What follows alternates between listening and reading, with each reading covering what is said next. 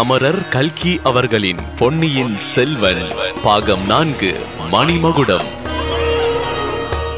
31வது அத்தியாயம் முன்மாலை கனவு. பூங்குழலியை சக்கரவர்த்தி உற்று பார்த்துவிட்டு, இந்த பெண்ணை நான் இதுவரை பார்த்ததில்லை அல்லவா? ஆனால் முகஜாடை சற்று தெரிந்த மாதிரி இருக்கின்றது. பிரம்மராயரே, இவள் யார் என்று கேட்டார். இவள் கோடிக்கரை தியாகவிடங்கர் மகள், பெயர் பூங்குழலி. ஆஹா, அதுதான் காரணம் என்று சக்கரவர்த்தி கூறினார்.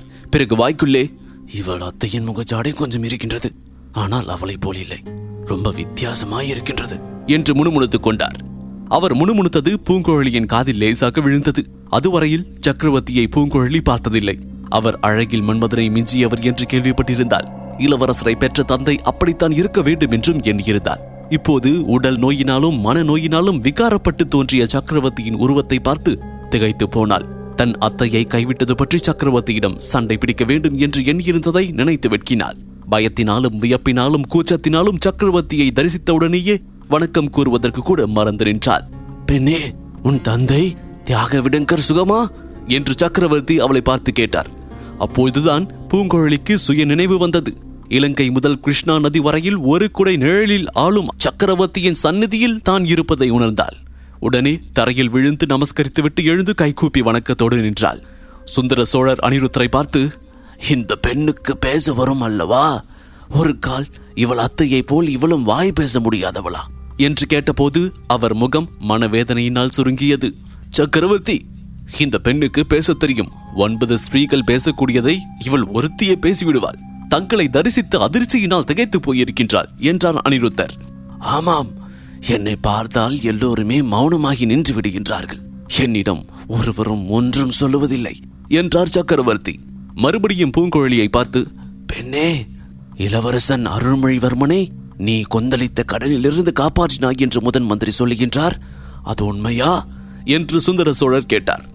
பூங்குழலி தயங்கி ஆம் பிரபு, அது குற்றமாயிருந்தால் என்றாள். சக்கரவர்த்தி சிரித்தார். அந்த சிரிப்பின் ஒலி பயங்கரமாக துணித்தது. பிரம்மராயரே, இந்த பெண் சொல்லுவதை கேளுங்கள். அது குற்றமாயிருந்தால் என்கின்றாள். இளவரசன் உயிரை இவள் காப்பாற்றியது குற்றமாயிருந்தால் என்கின்றாள். என் மகன் கடலில் மூழ்கி செத்திருக்க வேண்டும் என்று நான் ஆசைப்படுகின்றேன் போலிருக்கிறது. அப்படிப்பட்ட ராஜதன் நான் என்று இவளிடம் யாரோ சொல்லி இருக்கின்றார்கள். முதன் மந்திரி, நாட்டு மக்கள் எல்லாம் இப்படித்தான் என்னை பற்றி எண்ணிக்கொண்டிருக்கின்றார்களா என்று கேட்டார் சுந்தர சோழர். பிரபு, இவள் பயத்தினால் ஏதோ சொல்லிவிட்டாள், அதை பொருட்படுத்த வேண்டாம். பெண்ணே, இளவரசரை நீ காப்பாற்றியதற்காக இந்த சோழ நாடே உனக்கு நன்றி கடன் பட்டிருக்கின்றது.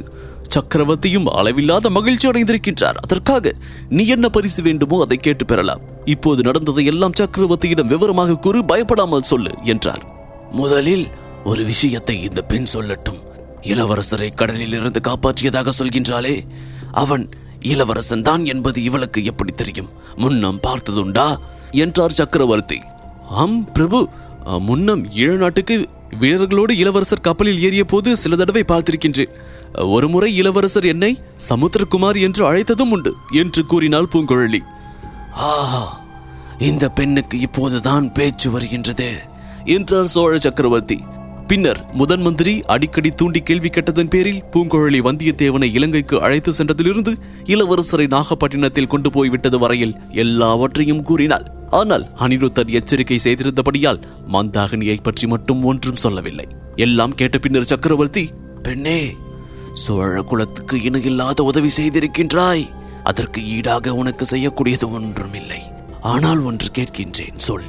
கோடிக்கரையில் இளவரசரை கரை சேர்த்த பிறகு இங்கே ஏன் அழைத்து வரவில்லை? ஏன் நாகைப்பட்டினத்திற்கு அழைத்து போனாய் என்றார். சுவாமி, இளவரசர் கொடிய சுரத்தினால் நினைவு எழுந்திருந்தார். நாகைப்பட்டினம் புத்த விகாரத்தில் நல்ல வைத்தியர் இருக்கின்றார்கள் என்று அங்கே அழைத்து போனோம். பிக்ஷுக்கள் இளவரசரிடம் மிக்க பக்தி உள்ளவர்கள் என்பது எங்களுக்கு தெரியும். இளவரசரை அந்த நிலையில் ஓடத்தில் தான் ஏற்றி போகலாமே தவிர குதிரை மேலோ வண்டியிலோ ஏற்றி அனுப்ப முடிந்திராது. அச்சமயம் கோடிக்கரையில் பழுவேட்டரையர் இருந்தாரே, அவரிடம் ஏன் தெரிவிக்கவில்லை? பூங்குழலி சற்று தயங்கிவிட்டு பின்னர் கம்பீரமான குரலில், சக்கரவர்த்தி, பழுவேட்டரையர் இளவரசருக்கு விரோதி என்று நாடெல்லாம் அறிந்திருக்கின்றது. அப்படி இருக்க இளவரசரை பழுவேட்டரையரிடம் ஒப்பர்விக்க எவ்விதம் எனக்கு மனம் துணியும் என்றார். ஆம் ஆம், என் புதல்வர்களுக்கு பழுவேட்டரையர்கள் மட்டுமா விரோதிகள்? நான் கூடத்தான் விரோதி. உலகம் அப்படித்தான் எண்ணிக்கொண்டிருக்கின்றது. அது போகட்டும். முதன் மந்திரி, நேற்று இங்கு அடித்த புயல் நாகப்பட்டினத்தில் இன்னும் கடுமையாக இருந்திருக்குமே. இளவரசனுக்கு மறுபடியும் ஏதேனும் தீங்கு நேரிடாமல் இருக்க வேண்டும் என்று என் நெஞ்சம் துடிக்கின்றது. பிரபு, சோழ நாடு அதிர்ஷ்டம் செய்த நாடு. இப்போது இந்த நாட்டுக்கு மகத்தான நல்ல யோகம். ஆகையால் சோழ நாடு அதிர்ஷ்டம் செய்த நாடுதான். ஆனால் நான் துரதிருஷ்டசாலியாயிற்றே. பிரம்மராயரே, நான் கண்ணை மூடுவதற்குள் என் புதல்வர்களை ஒரு தடவை பார்க்க விரும்புகின்றேன். ஐயா, அப்படியெல்லாம் சொல்லாதீர்கள். இத்தகைய புதல்வர்களையும் புதல்வியையும் பெற்ற தங்களை போன்ற பாக்கியசாலி யார்? இதோ இன்றைக்கே ஆட்களை அனுப்பி வைக்கின்றேன். இளவரசரை பத்திரமாய் அழைத்து வருவதற்கு என் சீரன் திருமலையையும் கூட அனுப்புகின்றேன் என்றார் முதன் மந்திரி. அப்போதுதான் சக்கரவர்த்தி ஆழ்வார்க்கடியான் மீது தம் பார்வையை செலுத்தினார். ஆஹா, இவன் இத்தனை நேரமும் இங்கே நிற்கின்றானா? சின்ன பழுவேட்டரையர் இவனை பற்றித்தான் சொன்னார். பழுவூர் அரண்மனை மதிலில் ஏறி குதித்தவன் இவன்தானே? பிரபு, அதற்கு தகுந்த காரணம் இருக்கின்றது. அதை பற்றி நாளைக்கு தெரியப்படுத்த அனுமதி கொடுங்கள். ஏற்கனவே மிக்க களைப்படைந்து விட்டீர்கள் என்றார் முதன் மந்திரி. இந்த சமயத்தில் மலையமான் மகளும் குந்தவை வானத்தையும் சக்கரவர்த்தி அறைக்குள்ளே வந்தார்கள். முதன் மந்திரி, இன்றைக்கு இத்துடன் நிறுத்திக் கொள்ளுங்கள். சக்கரவர்த்திக்கு அதிக களைப்பு உண்டாகக்கூடாது என்று வைத்தியர் கண்டிப்பாக கட்டளையிட்டிருக்கின்றார்கள் என்று மகாராணி கூறினார். பின்னர், இந்த பெண்மணி இனிமையாக பாடுவாளாம். ஒரு தேவார பாடல் பாட சொல்லுங்கள். சக்கரவர்த்திக்கு கானம் மிகவும் பிடிக்கும் என்றார். ஆகட்டும் தாயே, என் சீடன் கூட ஆழ்வார் பாசுரங்களை நன்றாக பாடுவான். அவனையும் பாட சொல்கின்றேன் என்றார் முதன் மந்திரி. பூங்குழலி கூற்றாயினவாறு விளக்க கிளீர் என்ற அப்பர் தேவரத்தை பாடினாள். ஆழ்வார்க்கடியான் திருக்கண்டேன் பொன்மேனி கண்டேன் என்ற பாசுரத்தை பாடினான்.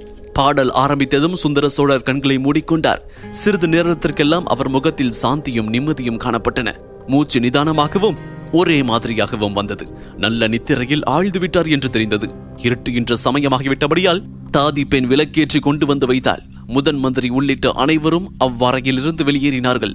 மலையமான் மகள் மட்டும் சிறிது நேரம் சக்கரவர்த்தியின் அருகில் இருந்தாள். அடுத்த அறையின் வாசற்படியிலிருந்து குந்தவை அவளை பார்த்து ஏதோ சமிஞ்சை செய்யவே அவளும் எழுந்து சென்றாள்.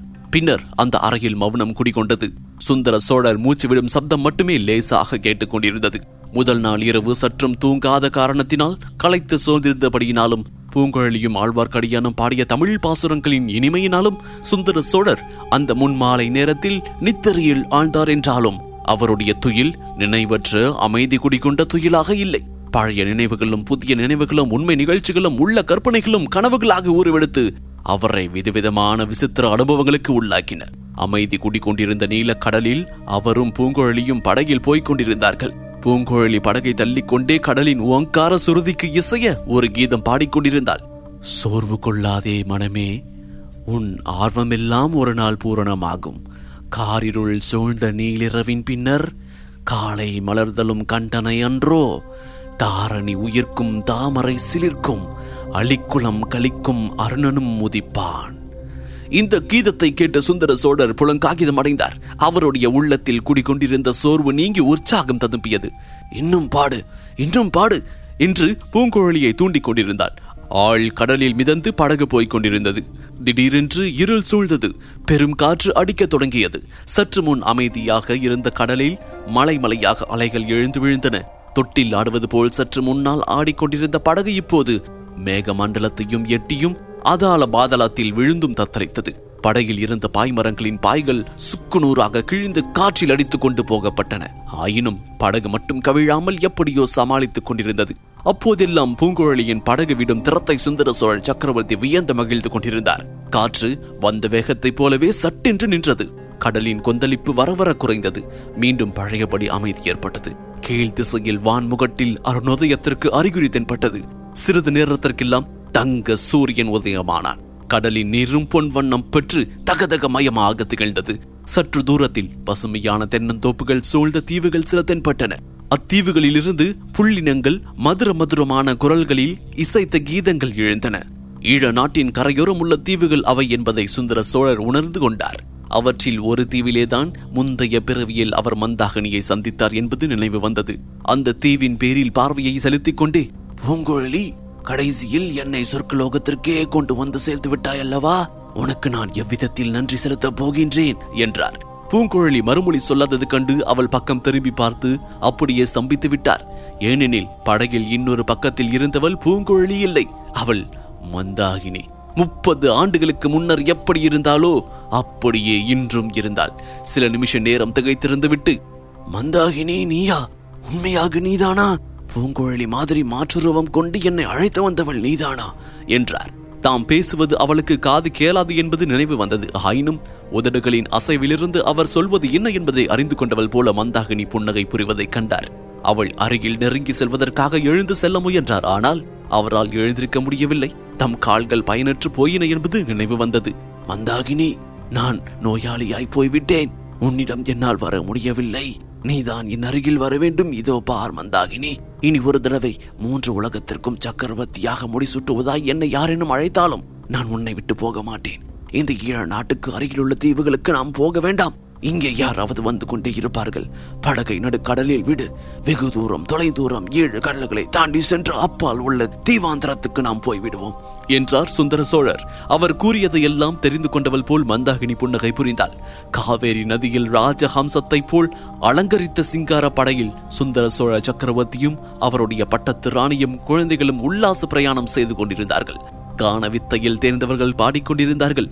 சுந்தர சோழர் காண இன்பத்தில் மெய்மறந்து கண்களை மூடிக்கொண்டிருந்தார். திடீரென்று ஐயோ ஐயோ என்ற கூக்குரலை கேட்டு கண் விழித்து பார்த்தார். குழந்தையை காணோமே, அருள்மொழியை காணோமே என்று பல குரல்கள் முறையிட்டன. சுந்தர சோழர் பரபரப்போடு சுற்றுமுற்றும் பார்த்தார். காவேரியின் வெள்ளத்தில் அவருடைய செல்வ குழந்தையான அருள்மொழியை யாரோ ஒரு ஸ்திரீ கையினால் பிடித்துக் கொண்டு தண்ணீரால் அமுக்கிக் கொள்ள முயன்று கொண்டிருந்தார். சொல்ல முடியாத பயங்கரத்தை அடைந்த சுந்தர சோழர் காவேரி வெள்ளத்தில் குதிக்க எண்ணினார். அந்த சமயம் அந்த ஸ்திரீயின் முகம் அவருக்கு தெரிந்தது. அது விகாரத்தை அடைந்த மந்தாகினியின் முகம் என்பதை அறிந்து கொண்டார். உடனே அவருடைய உடல் ஜீவ சக்தியற்ற ஜட பொருளை போல் ஆயிற்று. தண்ணீரில் குதிக்க போனவர் படகிலே தடால் என்று விழுந்தார். படகிலே விழுந்த அதிர்ச்சியினாலே தானோ என்னமோ சுந்தர சோழர் துயிலும் கனவும் ஒரே காலத்தில் நீங்க பெற்றார். புயல் மழை காரணமாக வழக்கத்தை விட குளிர்ச்சி மிகுந்திருந்த அவ்வேளையில் அவருடைய தேகம் எல்லாம் உயர்த்திருந்தது. இவ்வளவு நேரமும் கண்ட தோற்றங்கள் எல்லாம் கனவில் கண்டவை என்பதை உணர்ந்த போது அவருடைய நெஞ்சிலிருந்து ஒரு பெரும் பாரத்தை எடுத்தது போன்ற ஆறுதல் ஏற்பட்டது. எதிரே பார்த்தார். அறையில் ஒருவரும் இருக்கவில்லை. தீபம் மட்டும் எரிந்து கொண்டிருந்தது. தாம் தூங்கிவிட்டபடியால் பக்கத்து அறையில் இருக்கின்றார்கள் போலும். கையை தட்டி அழைக்கலாமா என்று எண்ணினார். சற்று போகட்டும், கனவு தோற்றத்தின் அதிர்ச்சிகள் நீங்கட்டும் என்று எண்ணிக்கொண்டார். அப்போது மேல் மச்சியிலிருந்து ஏதோ மிக மெல்லிய சப்தம் கேட்டது. அது என்னவா இருக்கும்? முகத்தை சிறிதளவு திருப்பி சப்தம் வந்த திக்கை நோக்கினார். மேல்மச்சின் வழியாக ஓர் உருவம் இறங்கி வருவது போல தோன்றியது. இதன் தொடர்ச்சியை அத்தியாயம் 32 ஏன் என்னை வதைக்கின்றாய் இதில் தொடர்ந்து கேட்கலாம். இந்த தொகுப்பினை உங்களுக்காக வாசித்து நான் DJ முருகா. இன்ஸ்டாகிராமில் என்ன ஃபைண்ட் செய்யுங்க murugan.dj மற்றும் Facebookல் ஃபைண்ட் செய்ய facebook.com/murugan.radio.